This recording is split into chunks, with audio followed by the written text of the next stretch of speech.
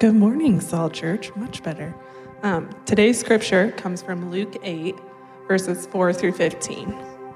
And when a great crowd was gathering, and people from town after town came to him, he said in a parable, "A sower went out to sow his seed, and as he sowed, some fell along the path and was trampled underfoot, and the birds of the air devoured it. And some fell on the rock, and as it grew up, it withered away, because it had no moisture. And some fell among thorns, and the thorns grew up with it and choked it. And some fell into good soil, and grew and yielded 100-fold. As he said these things, he called out, 'He who has ears to hear, let him hear.' And when his disciples asked him what this parable meant, he said, 'To you it has been given to know the secrets of the kingdom of God, but for others they are in parables, so that seeing they may not see, and hearing they may not understand. Now the parable is this: the seed is the word of God. The ones along the path are those who have heard, then the devil comes and takes away the word from their hearts, so that they may not believe and be saved. And the ones on the rock are those who, when they hear the word, receive it with joy. But these have no root. They believe for a while, and in time of testing fall away. And as for what fell among the thorns, they are those who hear, but as they go on their way, they are choked by the cares and riches and pleasures of life, and their fruit does not mature. As for that in the good soil, they are those who, hearing the word, hold it fast in an honest and good heart, and bear fruit with patience." This is the word of the Lord.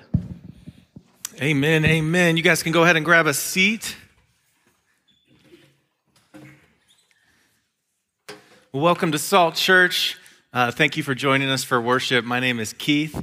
I'm one of the pastors here, and we're so excited to kick off a new series for the summer as we look at the parables and stories of Jesus. And we'll continue in the fall. We'll pick up at Romans chapter 6 and finish that book. And here at Salt Church, we love preaching God's word. Because it has power. It has the power to save. See, when God speaks, there's always a response. When God said, "Let there be light," there couldn't not be light, because Jesus and God has the final and ultimate authority. When Jesus showed up and there was this huge storm in the Sea of Galilee, he said, "Be still," and everything went calm. Now, when I think about my words and my power and authority, I tell my kids to do stuff and they just don't listen, right? There's no power in it. It's crazy. And if I said on a dark night to look up in the sky and say, "Let there be light," nothing's going to happen unless Siri hears me and maybe turns the flashlight on my phone on, right? Or if I say to a hurricane, "Be still," nothing is going to happen. See, the power and authority that Jesus has is on another level compared to human beings and human kingdoms. And so this is why as a church we preach God's word. There's so much power in it, power to bring life, power to change lives. And today we're going to see God's kingdom moves through the power of his word. And so it's no surprise when Jesus, the Son of God, arrives on the scene and begins his ministry. He says this over and over: "He who has ears to hear, let him hear." And church, this matters today because our world is flooded with information. But today we're going to see that there's really only one message and one response that's going to grant us access into this new kingdom. And so I'm going to have 2 points today. But before we start, I would love if you guys would join me in prayer. You know, when you preach on a text like this, you realize, wow, am I one of these soils? Am I a hypocrite standing before you today? And so, guys, this was a tough sermon to prepare, and God had to do a lot of soul searching in my own heart. So I stand before you just taking hope that Jesus is the only perfect one. We might all have weeds in our lives, but we are thankful that there's a Savior who can remove those from our hearts. So let's pray. Jesus, we love your word. And Lord, when you speak, there is a response. There's power in it to change lives. And Lord, as we look at these soils today, I pray you would give us an understanding, that we wouldn't just hear, that we could listen. And Lord, that we could have hope. Lord, I know all of us in here are probably struggling with some type of temptation, some type of trial, some type of pain. And Lord, the reality is we're all hypocrites at some point. But Jesus, you were the perfect Son of God, and we're so thankful for grace. And so, Lord, we stand today in your grace, and we pray that your word would go forth. And Lord, that we could be a church, that we could be a people who bears much fruit for your kingdom and your glory. So in Jesus' name we pray, amen. All right, church, well, I'm going to look at this first point, which is the purpose of the parables. I'm going to read one more time, Luke 8, verses 4 through 10. And it reads this. And when a great crowd was gathering, and people from town after town came to him, he said in a parable, a sower, or like a farmer, he went out with all of these seeds, and he sowed. And some fell on the path and was trampled underfoot, and the birds of the air devoured it. And some fell on the rock, and as it grew up, it withered away because it had no moisture.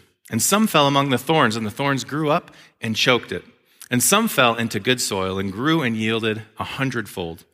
And as he said these things, he called out, "He who has ears to hear, let him hear." And when his disciples asked him what this parable meant, he said, "To you it has been given to know the secrets of the kingdom. But for others they are in parables, so that seeing they may not see, and hearing they may not understand." And so from this text, we can see that there are many reasons that Jesus taught in parables, namely to fulfill prophecy, that the coming Savior would speak in parables, that he would reveal the secrets of the kingdom to the people, and he would reveal what the king and the kingdom are like, and then for us, how we gain entrance into this new kingdom. And the reality is Jesus could have just showed up and given us a whole bunch of facts and information, right? But I love what Christian musician Andrew Peterson said. He said, if you want someone to know the truth, tell them the truth. But if you want someone to love the truth, tell them a story. And I love the parables. There's these stories about the king and the kingdom. And I think the purpose is that they would get a hold of our heart. And the beautiful thing about the gospel of the kingdom is it's not religion, and it's not just forgiveness of sin. I think a lot of Christians think the gospel is just forgiveness of sin. That's all you get. But there's so much more. Church, there's a kingdom and there's a king. And the beauty of a kingdom over a religion is this. Religion, we say it's a private thing. You should do it in the privacy of your home, or it's some morals to make you maybe just a little bit of a better person, right? But a kingdom, it invades. It conquers. It takes over every area and influence of your life. See, the gospel of the kingdom, it's the good news that Jesus came to invade your heart, your mind, your life, your family, your marriage, your workplace, your city, your team, to heal every area of brokenness. The kingdom will touch you socially and affect all of your relationships. It will touch you emotionally and spiritually. It will touch you economically as you'll view money and spend money differently. And it will touch you psychologically, and it will renew your mind. See, when God's kingdom comes, I think what Jesus is sharing here is that you don't get it all now. We still need to wait for a second coming for this kingdom to be complete. But right now, we get some of the kingdom. We get this seed, which is God's word, and it will begin the process to take over your entire life. To give you an example of the difference between a kingdom and a religion is one of my friends. And he grew up going to church a few times. He would consider himself maybe a little bit religious, but he was honestly a sinner. He was an alcoholic. He was a womanizer. He was a thief. He was dishonest. He was in terrible debt because he always had to buy these brand new diesel trucks. And he was known to ruin marriages. He'd even slept with married women. Like really a sinful guy, right? Well, guess what? He got invited to this gospel meeting, and the preacher started to preach and name off all of these different sins. And my friend thought one of his friends tipped off the preacher and told him what all his sins were. And so he was furious. He didn't know that the Spirit of God was at work. And so in his anger, he actually got up to leave this gospel meeting and said, I can't believe they tipped all my sins off to this guy. But in that moment, he sensed this loving call of the Holy Spirit to go forward to this preacher and crown Jesus as king. And in that moment, he gave his life to Jesus and made Jesus his king. And this started this amazing process in my friend's life. Jesus began to touch every part of his life, not just him on Sunday. And guys, it's a miracle. He's married now, and he's extremely faithful. You know what? He's debt-free, and he's one of the most generous people I know. He supports missionaries, gives to the church. He loves people. He loves his neighbors and his coworkers. And what's cool is everyone around him is always coming to faith in Jesus. Why? The kingdom of God showed up in his life, not a religion. See, Jesus' kingdom is so different than religion and the kingdoms of the world. Jesus said his kingdom is like this small, unassuming, weak seed, and it has to be buried in weakness, and it dies. But then when it dies, it comes up, and it has this power and immeasurable potential to radically not just transform your life, but this city and entire civilizations. Think about the power of an acorn. It seems unassuming, it seems small, it seems weak, but if you plant it, it can become a giant oak tree that can drop thousands of seeds throughout its lifespan, and all of those acorns can become trees that multiply and produce thousands, and what you can get are oak trees that would cover an entire continent with millions of pounds of lumber. And guys, this is what the gospel is doing today. I have a friend who's a missionary in Nepal, and he said 10 years ago there might have been like 5,000 to 10,000 Christians. And he just showed me this video of 50,000 Christians coming together, and it's now estimated that there are 3 million Christians in Nepal. God's kingdom is still on the move. I want you guys to think about the kingdoms of the world and why this message of God's kingdom was so radical to these people. What does history show? What makes a good earthly kingdom? It's not about how well you listen. It's about how well you speak, right? That's why we have presidential debates.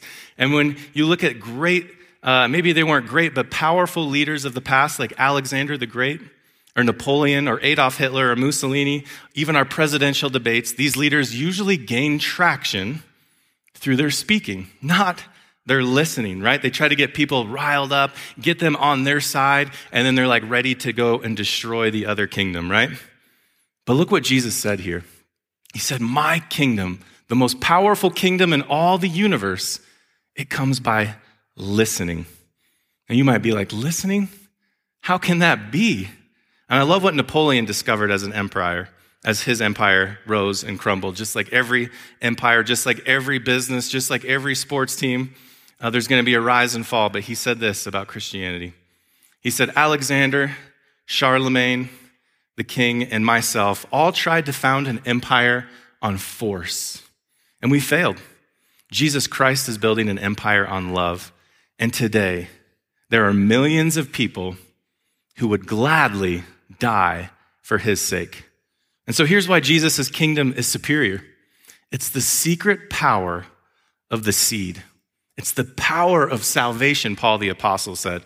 It's the power of the Bible, the word, and the gospel message. See, God's kingdom moves through hearing and receiving the message of the gospel.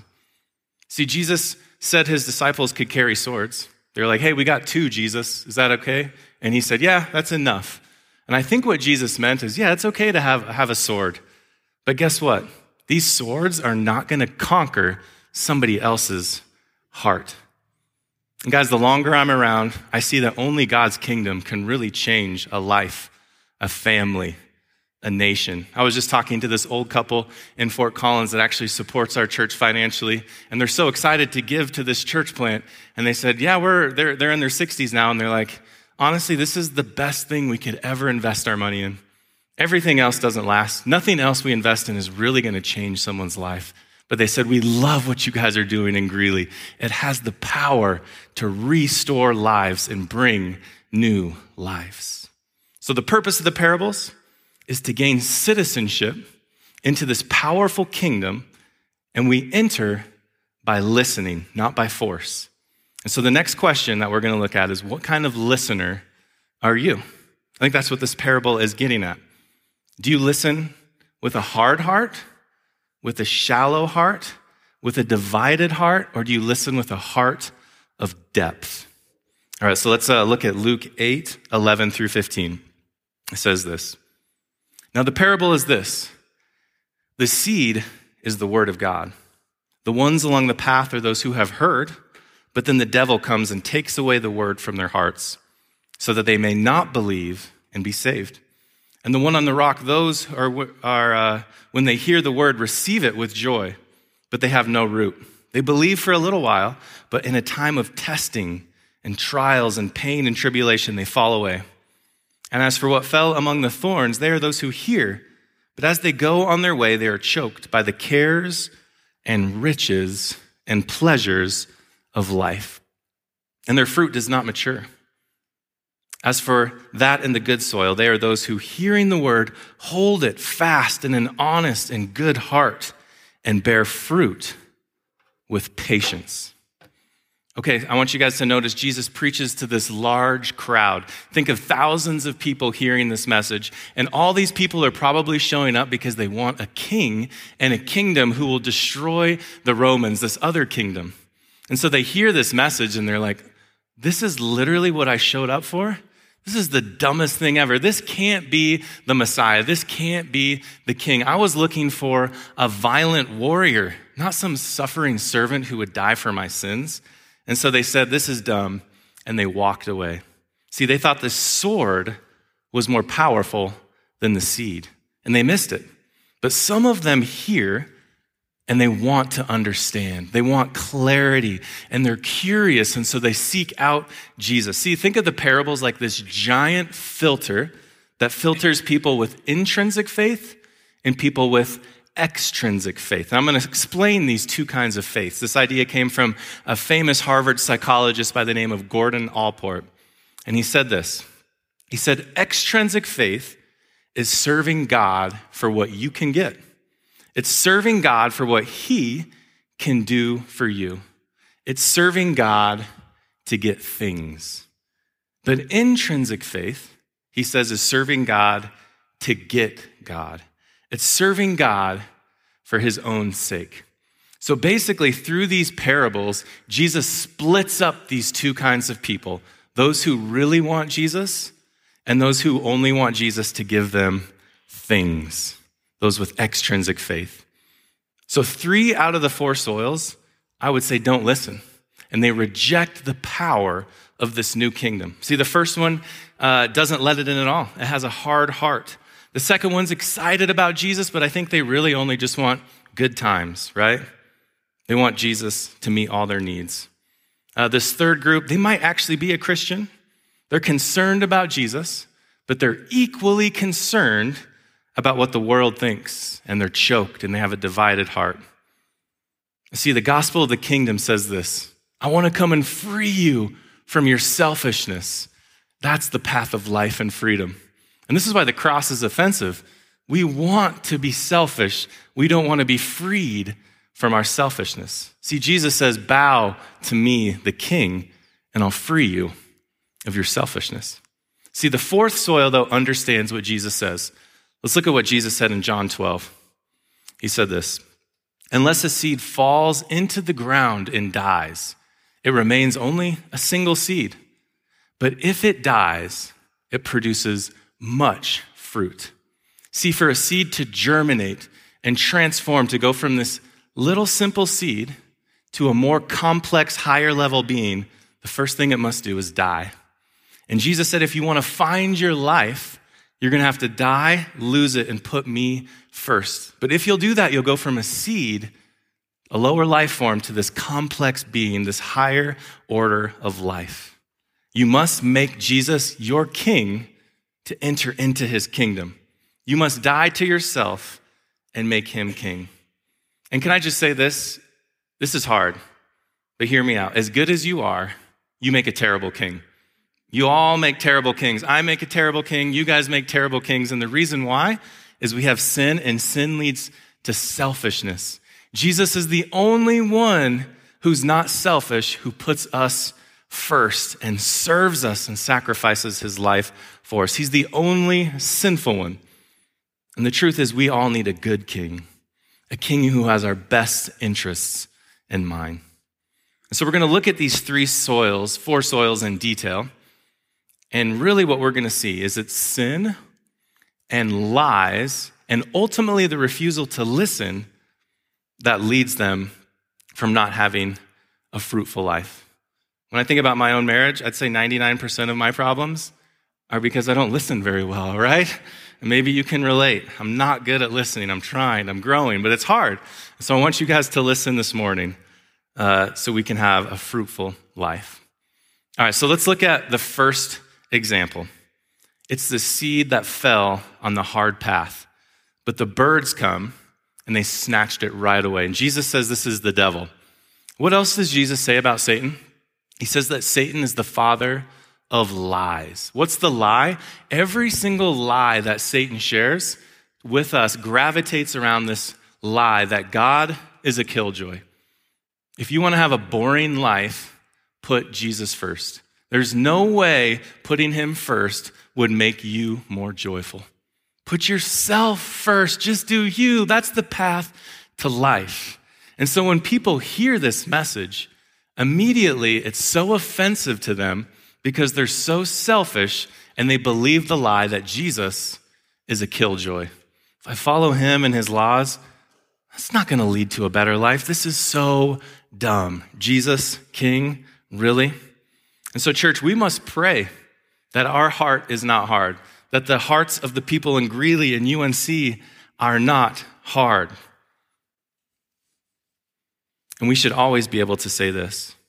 When someone presents something to you, say, I should probably hear this out. Why? There's a good chance I'm wrong. You know what sin says? I'm never wrong. That's the problem with our culture. We're know-it-alls, right? We read something on the internet when we were sitting in the bathroom, and then we think we're experts, right? And we're like, how dare you tell me what's right and wrong? I'm the expert, right? I got the internet. I sit on the toilet and read it, and I'm a genius and I'm an expert, right? And it's not true. We need to always say, there's a good chance I'm wrong. I want to hear you out. I want to seek understanding. So pray for a soft heart, not just for you, but for this city. And second, the kingdom message comes to this rocky soil. They believe it with great joy, but look what happens. It says they don't have depth. And when hard times come, they walk away from church and God. It's kind of funny, like we see these deconstructing stories all over the internet and we're just shocked, right? We're like, oh, that Christian musician, he walked away from the faith. And we're like, honestly, it doesn't surprise me. His music was shallow, right?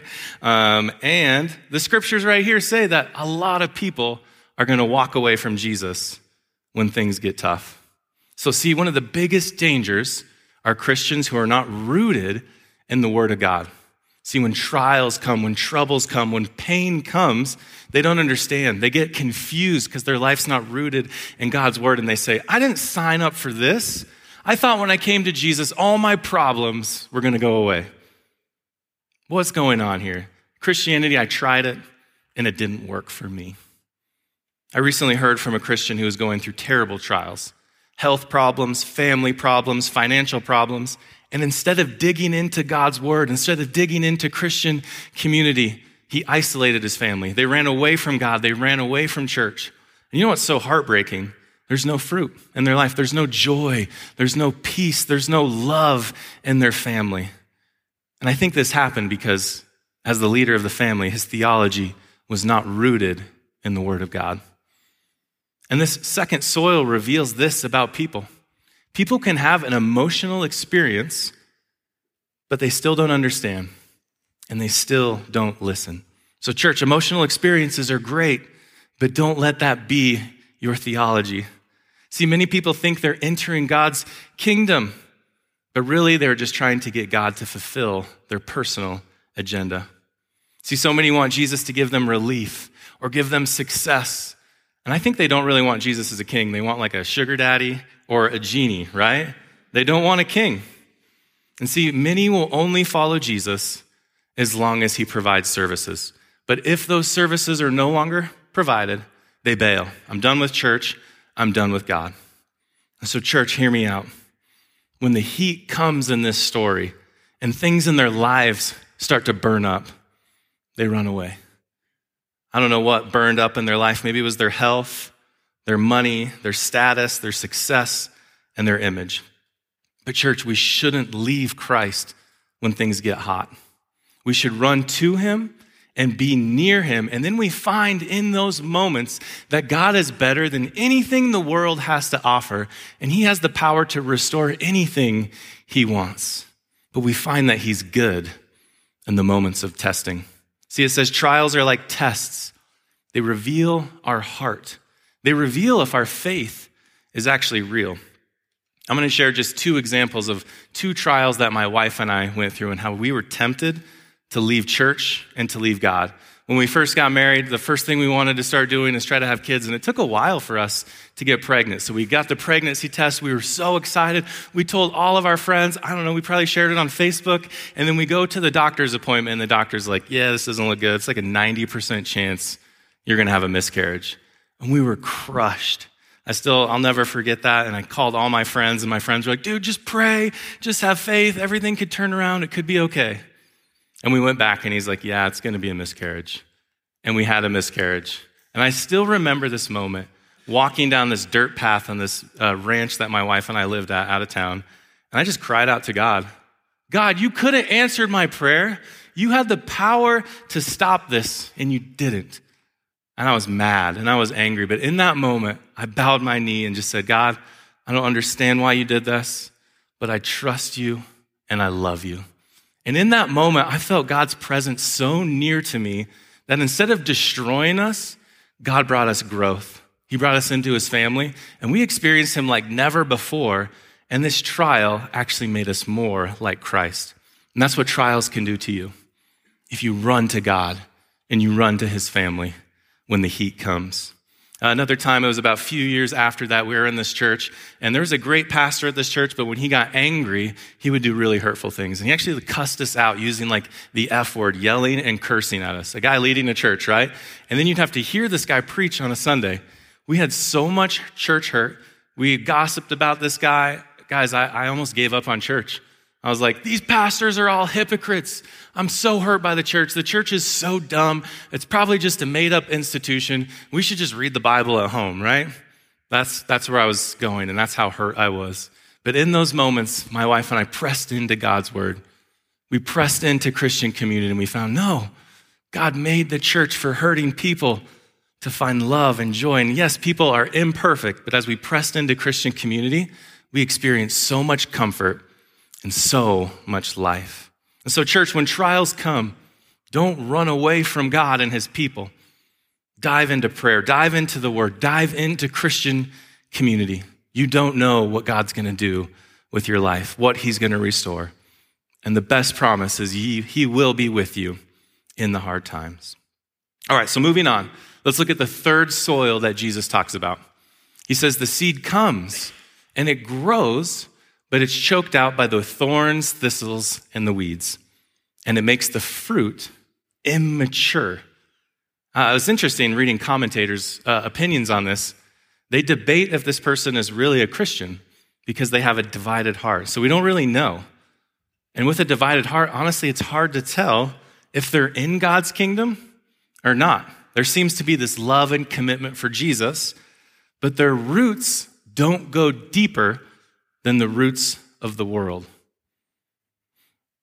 See, meaning their love and devotion to things of the world is equal to their love and devotion to Christ. And so their fruit is immature. Have you guys ever bit into an immature fruit and just like the shocking taste that you get, right? You like get an apple and you're like, all right, that looks so good. And then you take a bite and it's so sour and you're like, ooh, not ready, right? Immature. Like if you're having a Denver Nuggets watch party tonight, imagine if you're like, hey guys, come over tonight. It's going to be a great time. I have sour fruit. It's going to be so good. Just come over tonight. Like nobody wants sour fruit, right? It doesn't do anyone any good. And I think that's what Jesus is saying here. A divided heart doesn't bring any blessing to the world. It's sour. It's sour to your friends, sour to your marriage, sour to your family, sour to your workplace. And honestly, of all the soils, guys, this one terrifies me the most. I had to spend a lot of time in prayer saying, God, am I the one with the divided heart? Just a confession, Drake got asked to preach in Fort Collins, and the first thing I asked him, dude, are they going to pay you when you go preach there? And I just was convicted right there, like, who cares if you get paid to preach the gospel? So anyways, confession, it's so easy in this world to think that more money can make you happy, right? Things are expensive, and we think that more money will make us happy. But guess what? It won't.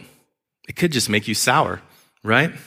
And I think what's terrifying about this is the cares, riches, and pleasures of the world are not in and of themselves bad. But when we prioritize them and our hearts are rooted in them, it will make us sour.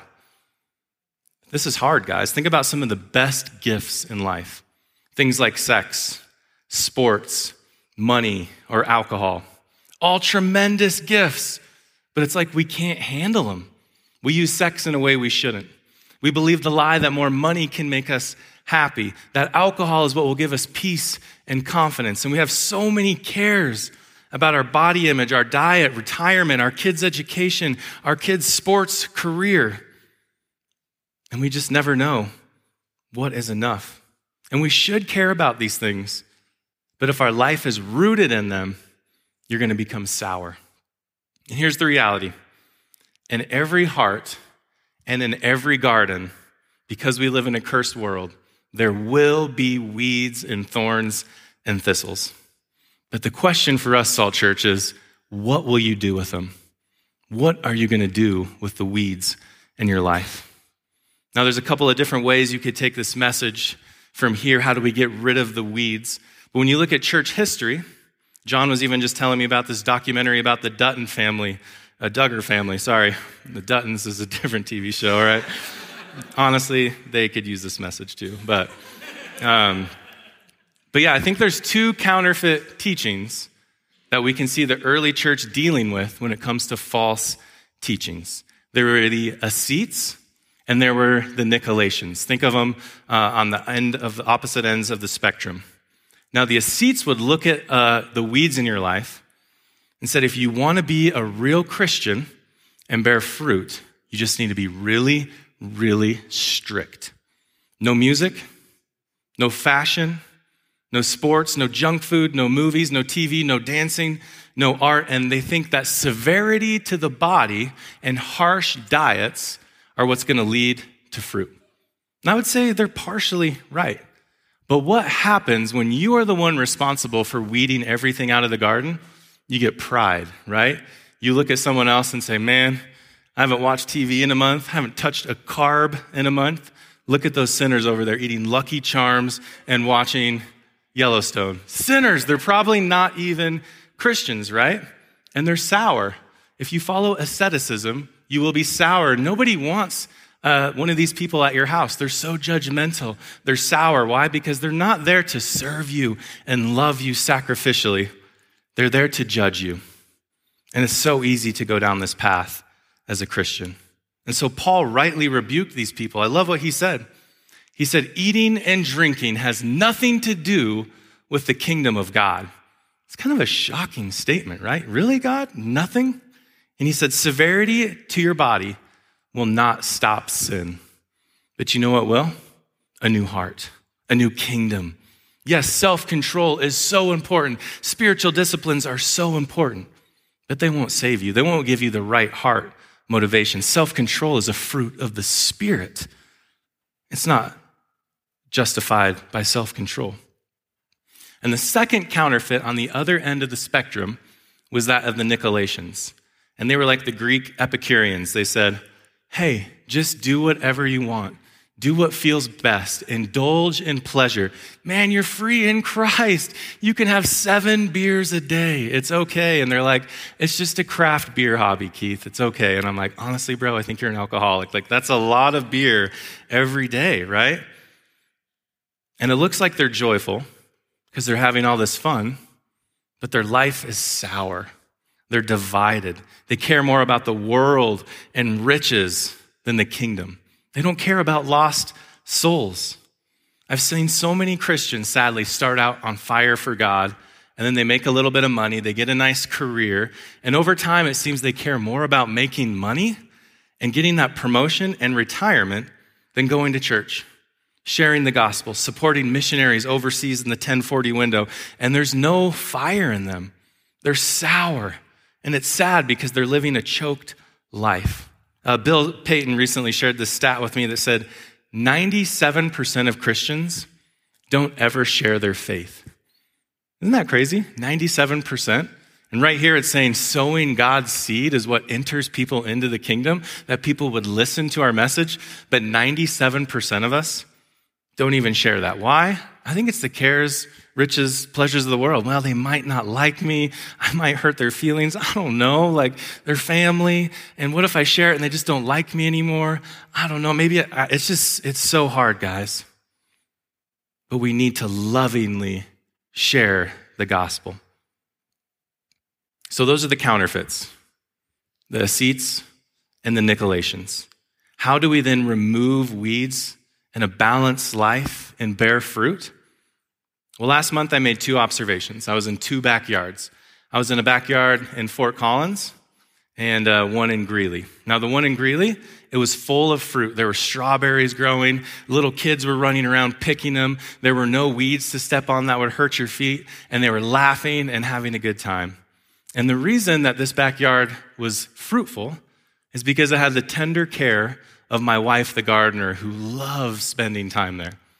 This backyard in Fort Collins, they were both working full-time. They had no time for gardening. And when you went in that backyard, guys, there were thistles and weeds like this tall that made those cactuses in Arizona look like JV. And I had my Chacos on, and I was like, if I step on one of these, I might have to amputate my feet. Like those things were so gnarly.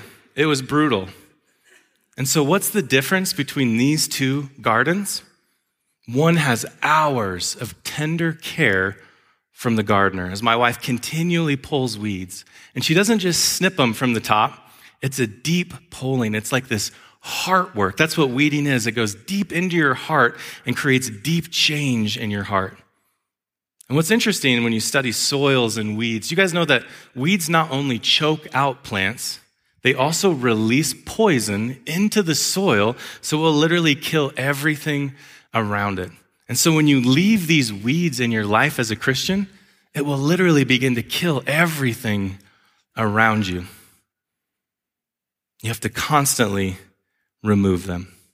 And so like a healthy garden, the first thing Christians need to do is recognize the weeds in your heart. Recognize the weeds in your life. You should be able to see them, name them, identify them, share them with friends. Guys, I have a friend, I'm a favorite on my phone, and even if I have temptation to sin, I call him up. And I said, dude, I see this weed in my heart. I feel like it's sprouting up, but I need to put some light on it. Will you help me pull this out so it doesn't destroy my life? I don't want my life to be sour. I don't want to be sour to my wife or my kids or my neighborhood. I want to be a blessing to them. And so I identify the weeds right away. And so what does this partnership with the gardener look like for us? And I think, first of all, it looks like quality time. I shared that my wife spends hours in the garden, loves it, and it's so fruitful now. The salads we get, the strawberries we get, it's healthy, it's good. I just read through the book of Genesis, and it said Abraham worshiped the Lord. I thought about that. What did he do? But it gets me excited to go spend time with God. Sometimes I'll wake up early and just go get away with God, and I'll worship him, and I'll read his word, and I'll put some music on, and I'll bow my knees, and God's presence will come into my life, and I just worship him. And you know what I find in that moment? He's so much better than all the cares, riches, and pleasures of the world that I'm able to let go of them. And I say, God, take these things. You're so much better. You're the only one who can satisfy my heart. Riches can't satisfy my heart. Pleasures can't satisfy my heart. Money can't satisfy my heart. Only King Jesus can satisfy your heart. And an interesting observation about good soil is this. My wife said, as we were making these garden beds and putting different soil in, you can't just put dirt in to start a garden, right? You need to have this like garden dirt. And my wife said, you know what makes good soil? There's organic matter. There's literally dead things in the soil. And you might say, how do dead things make living things? That doesn't make any sense. But here's the truth. Hear me out. To make our soil good, we have to die to our own agenda, bow the knee, and make Jesus king. That's the first step. That's going to make a good soil. And this is painful. It's a death, Jesus says, but there's new life in it. I promise you. To make our soil good, we may have to die to our dreams and put our spouse first. It means maybe you have to die to that new car that looks cool and support a missionary in India or Taiwan. Maybe it means you die to that promotion because you're going to have to work so much, you're going to have to leave your family and you're going to have to miss church on Sunday. But you obey the Lord and you put him first no matter what. And guys, it's painful, but it leads to a resurrected life. See, the path to a fruitful Christian life, it's often 1,000 deaths that leads to a better life, a resurrected life. So church, we get to enjoy the cares, riches of the world, but we know they're temporary and we don't put our roots in them. And here's the promise that I have for you with the gospel. No matter how many weeds in your soil, no matter how terrible your garden is in your heart, there's hope. There's redemption, and here's why. When Jesus came, he didn't put on a crown of gold and diamonds. He went low, and it says they put on him a crown of thorns, and they smashed it into his brow and his head, and blood flowed freely over his face. Do you guys know that curses and weeds and thorns and thistles are a result of our bad decisions? But Jesus says, I'll pay for it. I'll take all those curses on the cross for you. And then it says he was buried, and there's this fascinating verse that says he went down into death and he took the keys. He took the keys of death and he began the keys of the kingdom, where he said, now I have authority over everything. That thorn in your life, that anger, God has the power to remove it. That thorn in your life of lust, God has the power to remove it. That thorn in your life of bad financial decisions, God has the power to remove it. That thorn in your life that's fear that keeps you from sharing the gospel, God can remove it. He is the master gardener, and he will make you a blessing, not a curse, if you are patient and you hold fast with a good heart. And I'm going to end just with one final story of a friend of how the gospel invaded his life and just even changed how he treated people around him. It's a story of my friend who went to McDonald's. And he went to McDonald's because you get your food fast, right? You don't go there for quality. But have you guys ever waited in line at a drive-thru or McDonald's for over 30 minutes? And you're like, what is going on? Why is this taking so long? So my friend had been there over a half hour. He's waiting in line, and he gets about halfway there, and he's thinking, man, I wasted my day. What a waste of my time. And as he gets closer, he notices the lady at the cash register. She hardly speaks English. She's like an immigrant, and he's like, oh my gosh, McDonald's, are you so dumb that you don't even have a vetting process that people should speak English when they work at McDonald's? And he's in line, and he's just fuming, but he's been rooted in God's word. And he actually read the Bible that morning, and the Bible said you should care for refugees, for widows, for orphans. And the Bible also says, and you at one time were a refugee. You were an orphan, and you didn't deserve to get brought into God's family, but he loved you. And in that moment, the gospel hit him, and he was so convicted and so overwhelmed by love that when he got to the line, he was like, I just love you so much. What's your name? Can you give a tip at McDonald's? I don't know, but I love you. And his heart was just exploding with love and joy. And if we're rooted in God's word, church, we endure the trials. God's kingdom will come in your life, and it will be a blessing to this city and to this campus. Let's pray. Jesus, we thank you for your parables. Lord, we want them to touch our heart. And Lord, as we look at these soils today, Lord, our prayer is that we wouldn't be shallow, we wouldn't be hard-hearted, we wouldn't be divided, Lord, but we would be a heart that goes through the process of death and life over and over, that this gospel news would never get old, Lord, but it would give us a new heart and a new life. Lord, we love you. It's in Jesus' name we pray. Amen.